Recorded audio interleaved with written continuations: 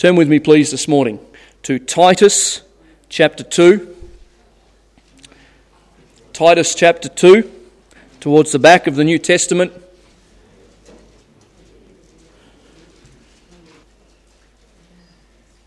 And if you would find with me verse 11. Titus chapter 2, verse 11, and we'll read through to verse 14 as we introduce our subject for today. Titus chapter 2, beginning in verse 11. The Apostle Paul writes, "For the grace of God has appeared, bringing salvation for all people, training us to renounce ungodliness and worldly passions, and to live self-controlled, upright, and godly lives in this present age, waiting for our blessed hope, the appearing of the glory of our great God and Saviour Jesus Christ, who gave himself for us to redeem us from all lawlessness and to purify for himself a people for his own possession, who are zealous for good works." Let me read verse 14 again. "Who gave himself for us to redeem us from all lawlessness and to purify for himself a people for his own possession, who are zealous for good works." Understanding that we are Christ's glorious possession, firstly through creation and then by means of redemption, is a critical truth that we must apprehend and comprehend if we're going to fulfill our purpose in this life. In other words, He made us by means of creation, and He bought us by means of redemption. We are twice His. In fact, a wonderful little illustration I came across during the week helps us perhaps identify this in a special way. Tom carried his new boat to the edge of the river. He carefully placed it in the water and slowly let out the string. How smoothly the boat sailed. Tom sat in the warm sunshine admiring the little boat that he had built. Suddenly a strong current caught the boat. Tom tried to pull it back to shore, but the string broke and the little boat raced downstream. Tom ran along the sandy shore as fast as he could, but his little boat soon slipped out of sight. All afternoon long he searched for the boat. Finally, when it was too dark to look any longer, Tom sadly went home. A few days later, on the way home from school, Tom spotted a boat just like his in a store window. When he got closer, he could see, sure enough, it was his. Tom hurried to the store manager. "Sir, that's my boat in your window. I made it." "Sorry, son, but someone else brought it in this morning. If you want it, you'll have to buy it for $1. Tom ran home and counted all his money, exactly $1.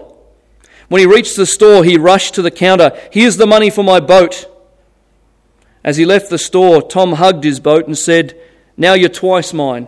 First I made you, and now I bought you." Christian, in this message this morning, we're going to look at the subject of redemption. And it has been my hope and prayer throughout the week that our hearts will be ignited with a fresh passion to live in accordance with this grand reality. Last year I started a mini-series, and it's been some time since we have picked it up, but this morning I'm going to preach a message entitled A Glossary of Glorious Terms, Part 6. One to go after this, and it's on the subject of redemption. Redemption. Lord, I bow before you again this morning, asking once more that you would help me, that you would cause these, my listeners, this audience of people, Lord, to comprehend that which is spoken. Lord, that you would help me to be simple in all that I say, to the point, helpful, encouraging, and that the Spirit of God would use the passages, the text, the words that we will look up, that we will hear together in a great way in our lives as we understand that, oh Lord, what this concept of redemption is. It's not just another word. It's a term that is filled with such great weight. Help us to understand that, not just logically, intellectually, or in an educational framework, but help us to understand it spiritually and biblically, and then make application, I pray. In Jesus' name. Let's begin, first of all, as we look at this subject of redemption, by the definition of redemption. Let me define this term for you today. In essence, what I'm asking is, what does redemption mean? What does it mean? Well, before I give you the definition, let me tell you about the importance of this word. This word redemption carries incalculable weight, especially when it is used in context of Christ's sacrifice and his salvation that he procured for us. So precious is this word that as men would stand behind a pulpit in ages and eras gone by, and they would come across this word who gave himself to redeem us, their lips would begin to quiver and their eyes would begin to shed with tears, because they understood in a much greater way than perhaps we do what this word redemption meant. And as I read this week some of these Puritan writers, boy, they had an understanding we don't have. We don't necessarily agree with absolutely everything they taught, but we do know this: they got something about the gospel that we don't see today, so that their eyes would light up or their faces would be filled with tears when they come across words like redemption, propitiation, atonement. Oh, that God would grant us that kind of insight into the Word, that the very Word itself would conjure up in our minds the picture of what is meant by the apostle when he writes it. It's such an important word. So to define it this morning, let me just say this: redemption literally means a loosing away. A loosing away. It's a liberation, it's a release or a freedom. This loosing is enabled upon receipt of payment or ransom. It is used almost fully in the sense of payment made for the loosing of something or someone. Historically, not just in a biblical context, but historically this word is used in reference of freeing prisoners of war, slaves, criminals who are condemned to death. And the transaction whereby one could be released required payment in the form of money or land or a sacrifice or the life of another as a substitute.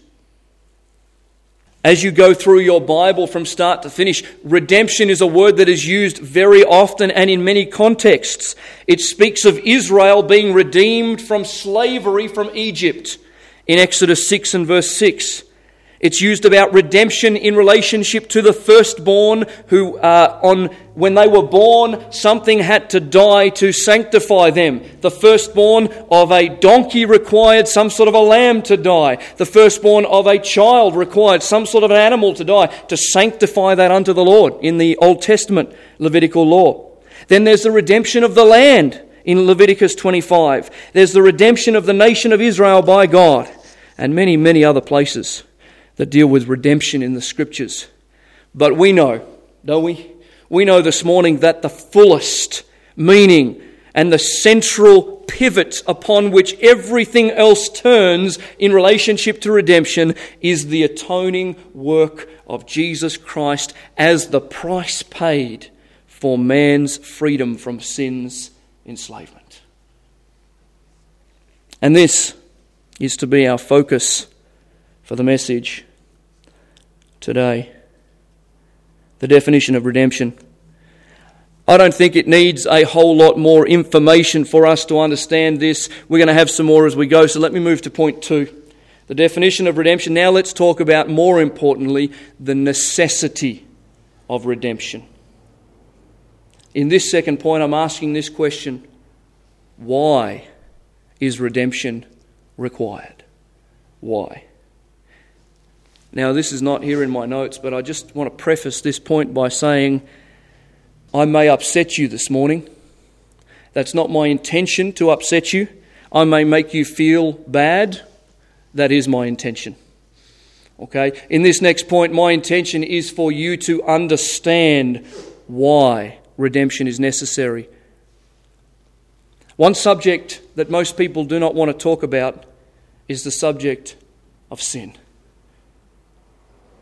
One cannot understand the glory of redemption until they are confronted with the reason why it was necessary. Now, it is my firm belief, it is my contention that the reason why redemption has not caused all of us, myself, our faces to be filled with tears and perhaps be thrown upon the ground in absolute awe and reverence to God is because we don't realize how great a tragedy our sin is and the necessity of redemption. I'm convinced that today's Christianity is this lukewarm, apathetic concept of the fact that Jesus came and did some great work and we're thankful for it, but we don't really understand why and what the reason for it is. And I believe that it is the avoidance of this biblical topic of sin that has led to the widespread moral decline seen in society today, and worse, the devaluation of the gospel in the church of Jesus Christ. What have we done? What have we done? And for this reason this morning, I'm going to devote some time to understanding the depravity of sin and the wretchedness of man. Nobody's left yet, that's good. You know, it was not that long ago, church, that Christians had a holy hatred for sin. A divine disgust for iniquity, a righteous abhorrence towards all that defies God's sacred character. It wasn't that long ago. Let me read you something that the Puritan Thomas Watson wrote. See the difference between the godly and the wicked. The heart of the godly is a temple. The heart of the wicked is a dunghill, a cage of unclean birds. His mind is the devil's mint. He is continually minting unchaste, impure thoughts. His heart is the anvil where he is daily hammering of sin. He is far from being a temple. He is a Sodom wherein are the heavings and boilings of lust.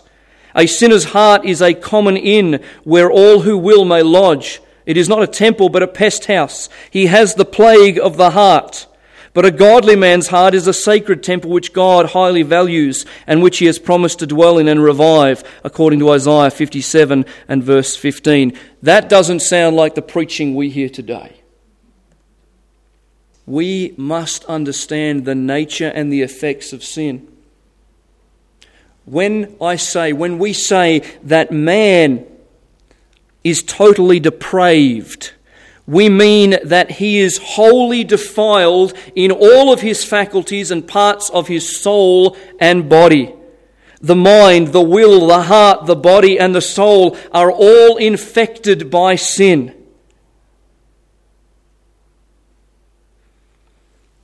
I want to issue a cautionary word lest some of you might think I'm taking this too far. Depravity, this doctrine of depravity, and may I say, this is a doctrine, it's a teaching, it is firmly written in the pages of Scripture. We call this hamartiology, the study of sin, the depravity of man. This matter does not mean that we are all as bad as we can be. That's not what this doctrine of depravity means. But it means that every part of our being is infected by sin. So some would say, but hang on, are you trying to tell me that my life right now is just like the life of a mass murderer? No, I'm not saying that. I'm saying we're equally depraved, but the decay is different between different people. Some have done much grosser immorality. Some have gone to much deeper levels of sin and iniquity. But every part of our character in our natural estate is fully depraved. But the level of decay is different. Outside of Jesus Christ, we are all dead. Dead. Not partly alive. Not a spark of divine illumination exists there that one day can be ignited. We are dead, Ephesians 2 says. We need to understand that for ourselves so that we get a better understanding of the gospel. We also need to understand that for the world out there. It's no wonder our gospel, when preached, is rejected. Unless the Spirit of God illuminates the heart of that individual, they will never see or understand the gospel. You would never have seen or understood the gospel had it not been the Spirit of God who opened your eyes to believe it. Lest you think I am being too harsh this morning about this matter of sin, let me just read some verses for us. Just maybe take down the references. Jeremiah 17 and verse 9. The heart is deceitful above all things and desperately sick. Desperately wicked, the King James says. Who can understand it? Ephesians 2, 1-3. Paul says, as I just referred to, and you were dead in the trespasses and sins in which you once walked, following the course of this world, following the prince of the power of the air, the spirit that is now at work in the sons of disobedience, among whom we all once lived in the passions of our flesh, carrying out the desires of the body and the mind, and were by nature children of wrath, like the rest of mankind. If we get a handle on those verses, we will see who we are truly in our own heart outside of Jesus Christ. Psalm 58 and verse 3, the wicked are estranged from the womb. They go astray from birth, speaking lies. Left to ourselves, we will delve deeper and deeper and deeper into sin and decay. Ephesians 4 and verse 18 says, they are darkened in their understanding, alienated from the life of God because of the ignorance that is in them due to their hardness of heart. Perhaps one of the most telling passages of Scripture regarding the depravity of man is Romans 3, 12-18, which says this, all have turned aside. Together they have become worthless. No one does good, not even one. Their throat is an open grave. They use their tongues to deceive. The venom of asps is up under their lips. Their mouth is full of curses and bitterness. Their feet are swift to shed blood. In their paths are ruin and misery, and the way of peace they have not known. There is no fear of God before their eyes. What a testimony to sin's disastrous effects in the life of a human being. Our text in Titus in chapter 3 and verse 3 says, for we ourselves, Paul says, were once foolish, disobedient, led astray, slaves to various passions and pleasures, passing our days in malice and envy, hated by others and hating one another. Colossians 1:21 says, and you, who once were alienated and hostile in mind, doing evil deeds. So we ask the question this morning, why? Why do we need redemption? Because left to ourselves, we're like those of Genesis 6, 5 and 6, of whom it is written, the wickedness of man was great in the earth, and that every intention of the thoughts of his heart was only evil continually. And the outworking of that was, God says, destroy them. Destroy them. They're gone, save 8 that are in the ark. Everybody else, their thoughts are evil continue. So depraved is man on his own that I must start again, says God. You see, if God had not stepped in with the plan of redemption, our fate would be just like those of Genesis 6, swept to destruction because of sin. You say, I'm okay, I'm not that bad. Well, let me just give you a quick summary of what the Bible says about those who know not the grace and love and forgiveness of Jesus Christ. Outside of God's redemption, the Bible says, I am dead in sin, lost, disobedient, unregenerate, depraved, a child of wrath, an outsider, a slave of Satan, a servant of sin, godless, hopeless, defiled, unprofitable, vain, full of evil, unsaved, an enemy, deceived, under the condemnation of God and headed towards eternal destruction. We're in one of two camps here this morning. We either know this to be a reality and have turned to God from that state and trusted in the work of Jesus Christ, and He's forgiven us and given us a new life, and we are thereby redeemed, or we are in that category presently. And just because you attend does not mean for one moment that that is not you. Oh, friend, this morning, take inventory of your own self. Are these things a reality still, or have you trusted in the finished work of Jesus Christ on the cross of Calvary to redeem you from that? You say, this is far too harsh. This is far too hard. The gospel is not an easy message. I am so tired. I am getting so frustrated with the message of the gospel that I hear preached today on YouTube and on the internet, where people just say, you know what, God will overlook all of that. It's okay. Everything will be okay. In the final analysis, God will forgive everyone. That's not what the Bible says. The Bible says that God is holy and just, and that He can't look on those who are disobedient and those who are unregenerate, those who are children of wrath, but instead He gave His precious Son as the means that they might be redeemed. That's the message that we need to hear. That's the message of our Easter Sunday service, that though your sins be as scarlet, they shall be white as snow. Though they be red like crimson and you're an enemy of God, they shall be like wool. Church, that's our message.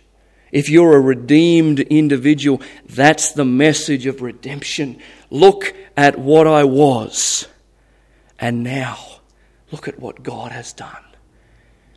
What a difference it makes when we paint sin to be as black as it really is when it comes to the glory of redemption. Does it not shine forth, which is what we're going to look at now? Does it not, like a star shine, like the sun into our soul when we realise how blackened and evil we were?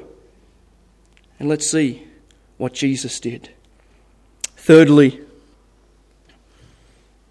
not just the necessity of redemption, but now having an understanding of what the Scripture says about depravity, now let's look at the execution of redemption.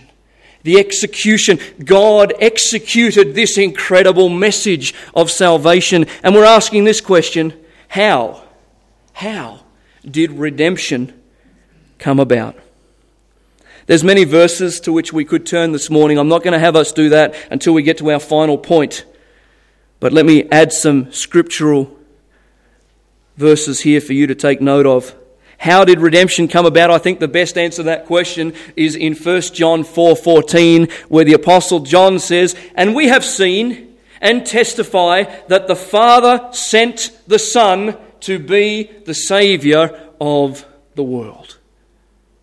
How did it come about? The Father sent the Son to be the Saviour of the world. Now, please don't misunderstand that. That doesn't mean the whole world's going to be saved.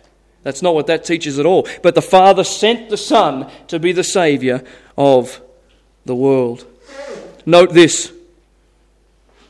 Our redemption was first of all initiated by the Father, accomplished through the Son, and applied by the Spirit.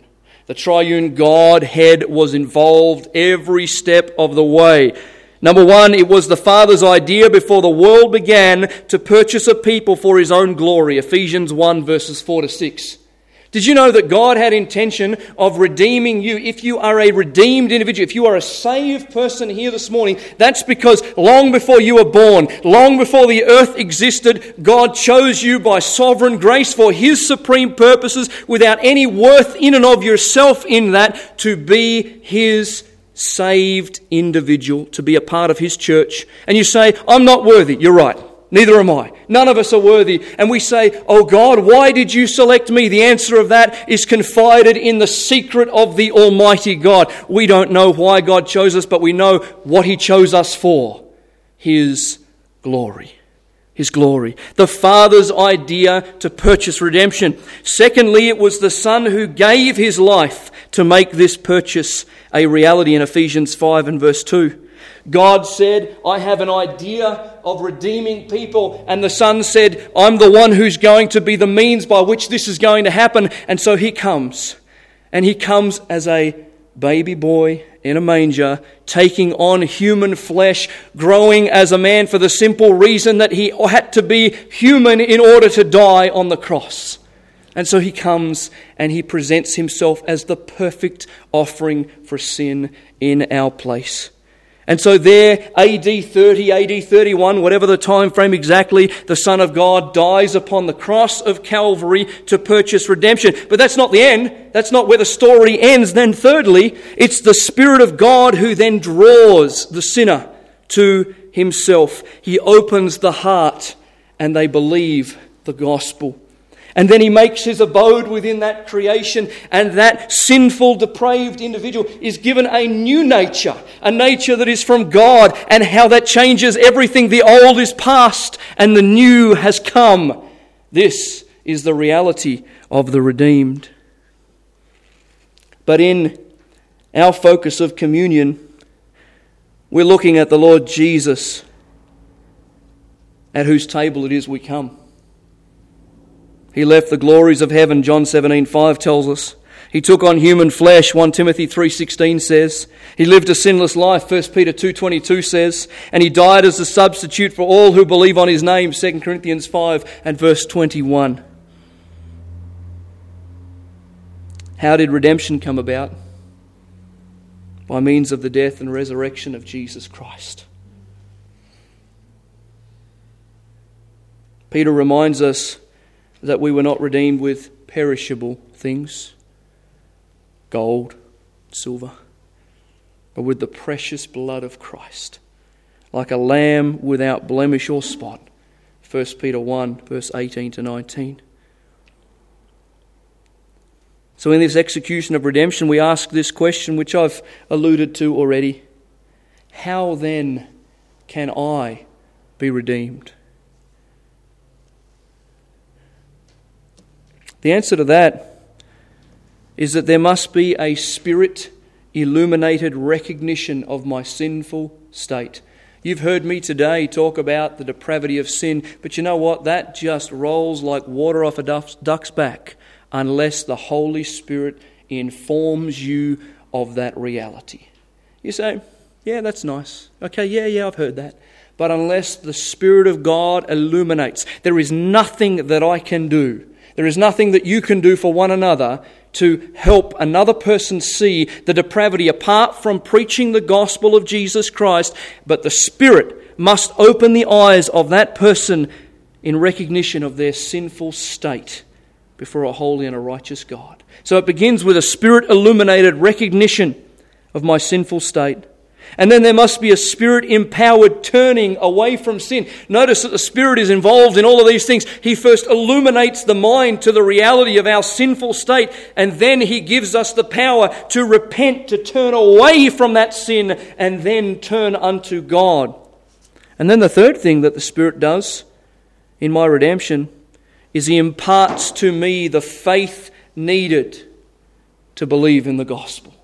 For by grace you have been saved through faith, and that is not of yourselves. It is the gift of God. You say, what's the gift of God? Both the grace and the faith to believe in Jesus Christ. Redemption, salvation, will be realized in the life of a sinner when their all is cast upon Jesus Christ.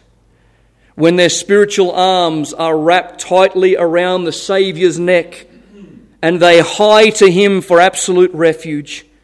It is an understanding that He took my place and I am His forever.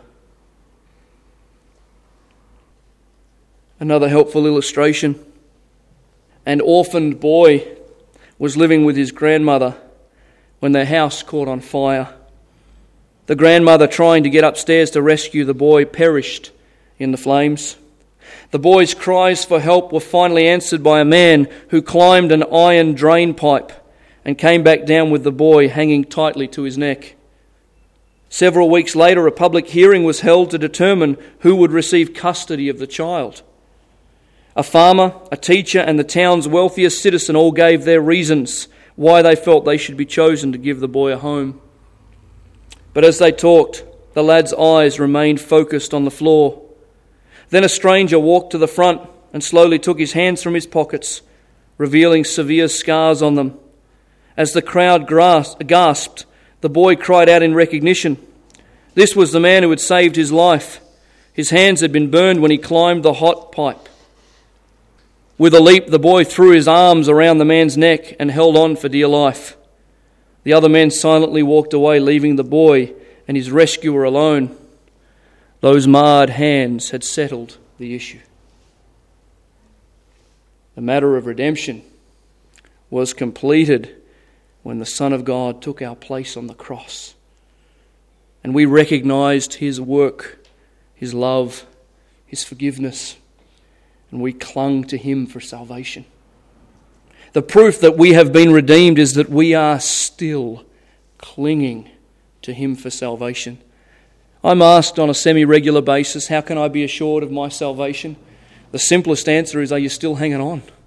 Because if you're still hanging on, then you are His. Because only those who can hang on to the arms, to the neck of the Lord Jesus, though they go up and down through life's battles and the difficulties that face us, the assurance of salvation is that I made a profession of faith back here, but I am still hanging on. I'm still holding on to that blessed assurance because Jesus is mine. Oh, what a foretaste of glory divine. Blessed assurance is mine because I'm still clinging to my Redeemer. How can I be redeemed? There may well be those today who are in need of understanding more what it is to be redeemed. Please talk with me afterwards.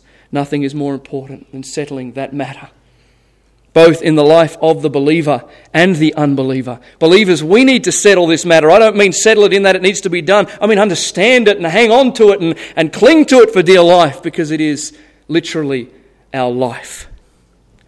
In the closing moments of this message, the final point that I'd like us to look at before we partake together is not only the necessity of redemption, not only the execution of redemption, but now finally the application of redemption.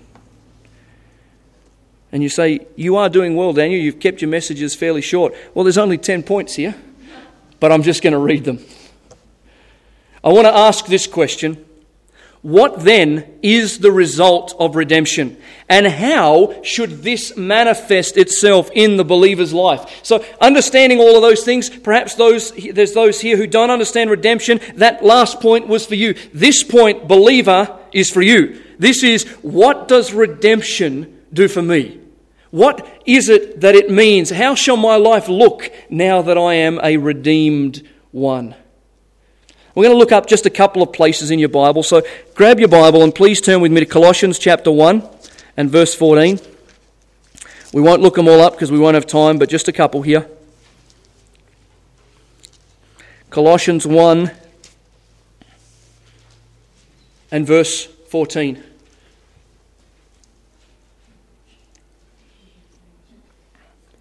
Speaking of the Lord Jesus, Paul says, in whom we have redemption, there's our word, the forgiveness of sins. The forgiveness of sins. Number one, redemption is the forgiveness of sins. What does that mean? Well, it simply means this, that at the moment of your regeneration, come back next month for what that means. That's our final word, regeneration. At the moment of our salvation, our past sin, our present sin, and our future sin has been in its entirety forgiven. Why? Not because of some merit in me, but in the merit of Christ's righteousness, which He has put into my spiritual account and taken my sin and placed it upon Himself. We call that double imputation. My sin imputed to the man on the cross, and His glorious righteousness imputed to me. My sin is gone. You say, do I still sin? Absolutely. Do you? Do I? We all do. But that sin and what it does no longer condemns us. Our sin is totally forgiven. Number 2, Galatians chapter 2, please. A couple of books back. And I guess this verse is at the very heart of redemption. Galatians chapter 2 and verse 20. Paul says, I have been crucified with Christ.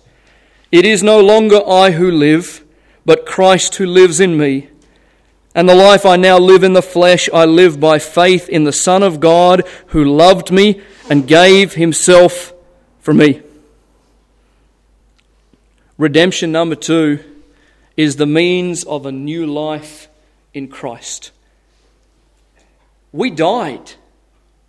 We died.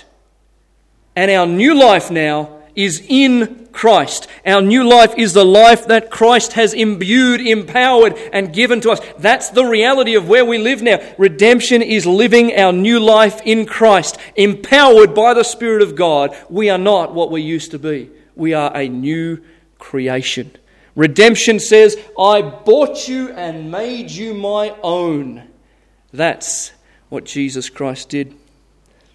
Thirdly, we won't turn to this one, but in 1 John 3:16, we are told that this redemption, this salvation, puts a whole new perspective in place. Now I will lay down my life for the sake of the brethren.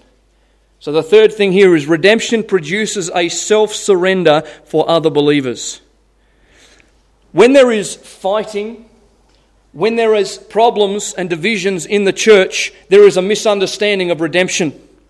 Because redemption has brought us together in an incredible way, so much so that each of us must be willing to lay down our lives for the brethren. That's the new love, the new life, the new redemptive theme of our Christianity is that no longer are we different people. We're all one under God. We are a people that live for Him, but together. So much so that when a situation occurs and there's a need, I'm prepared to even so much lay down my life for the brethren. That's what 1 John 3:16 tells us about redemption. Changes everything. I want you to turn back to Titus, please. Titus chapter 2, which was the passage we read at the very beginning. And we're almost there. Titus chapter 2 and verse 14.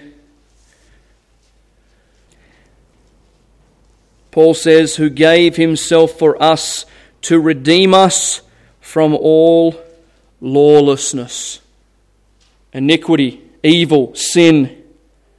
The fourth thing we note about the application of redemption is that redemption frees us from lawlessness. Here's the reality of what this means. This means I don't have to sin anymore.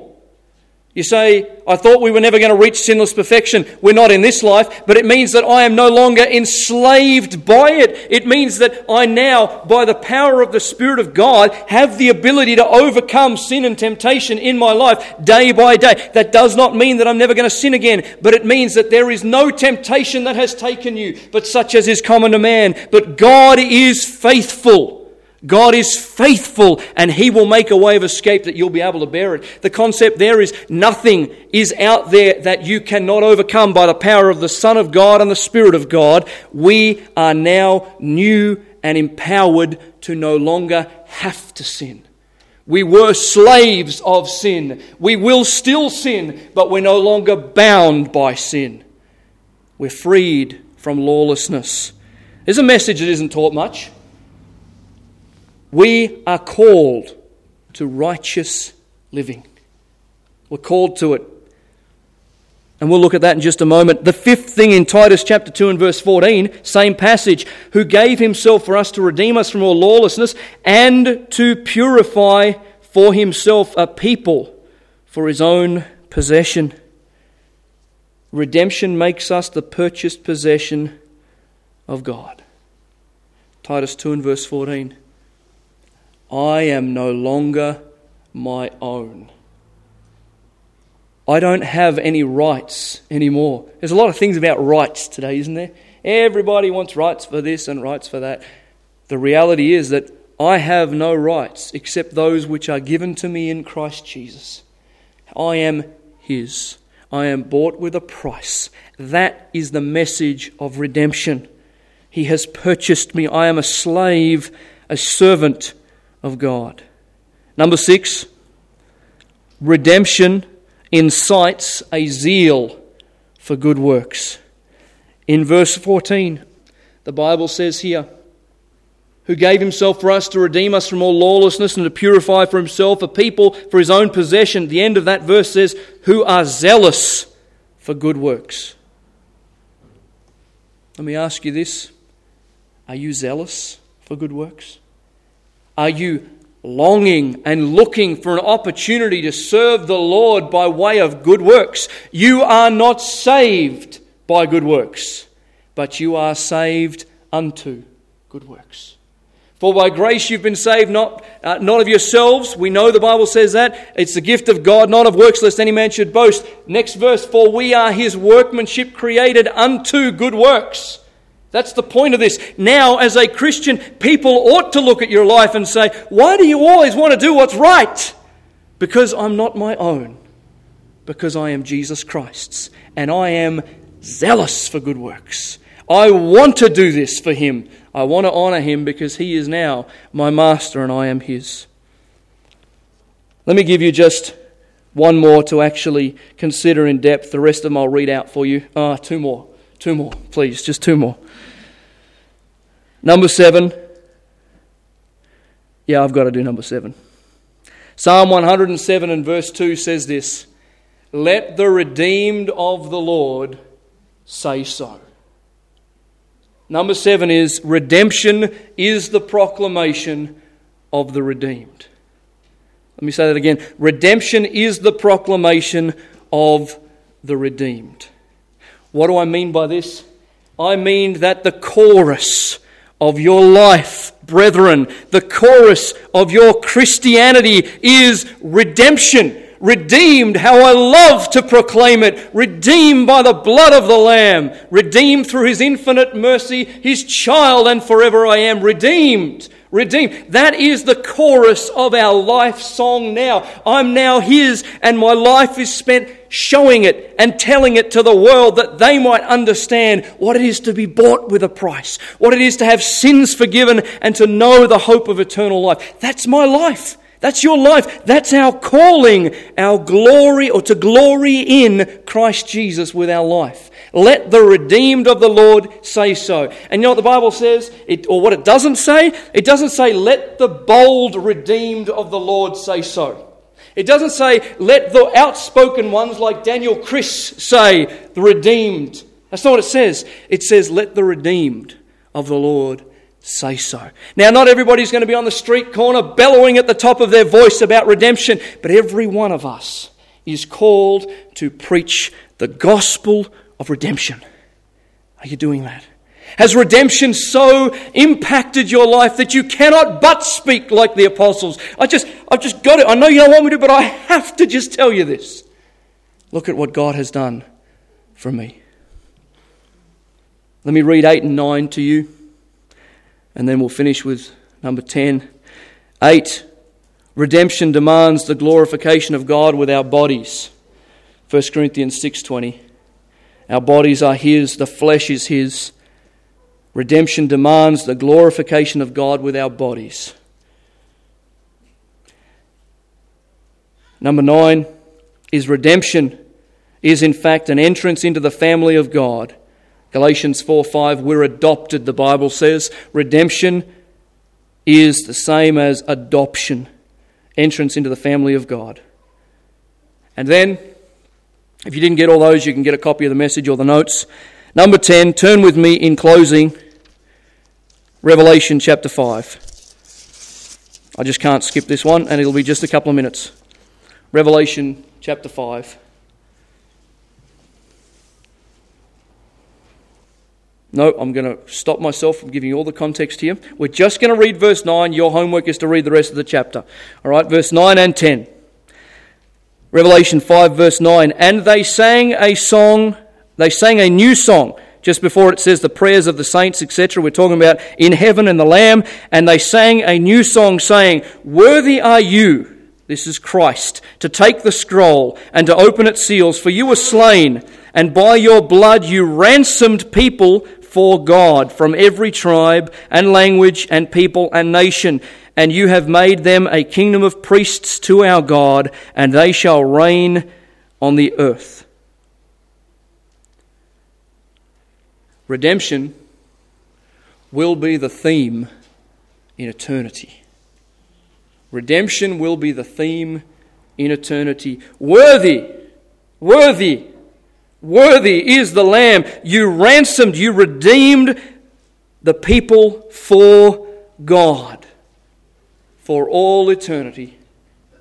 You know what will be our theme? We sang it before. Redeeming love will be our theme and shall be till the day I die. That's not quite true.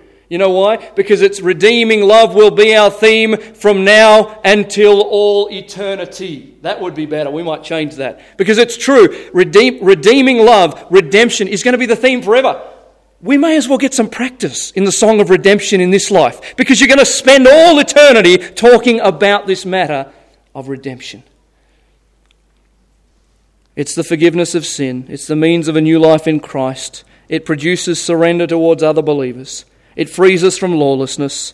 It makes us the purchased possession of God. It incites a zeal for good works. It's the proclamation of those who've been redeemed. It demands the glorification of God with our bodies. It's an entrance into the family of God, and it will be the theme for all eternity.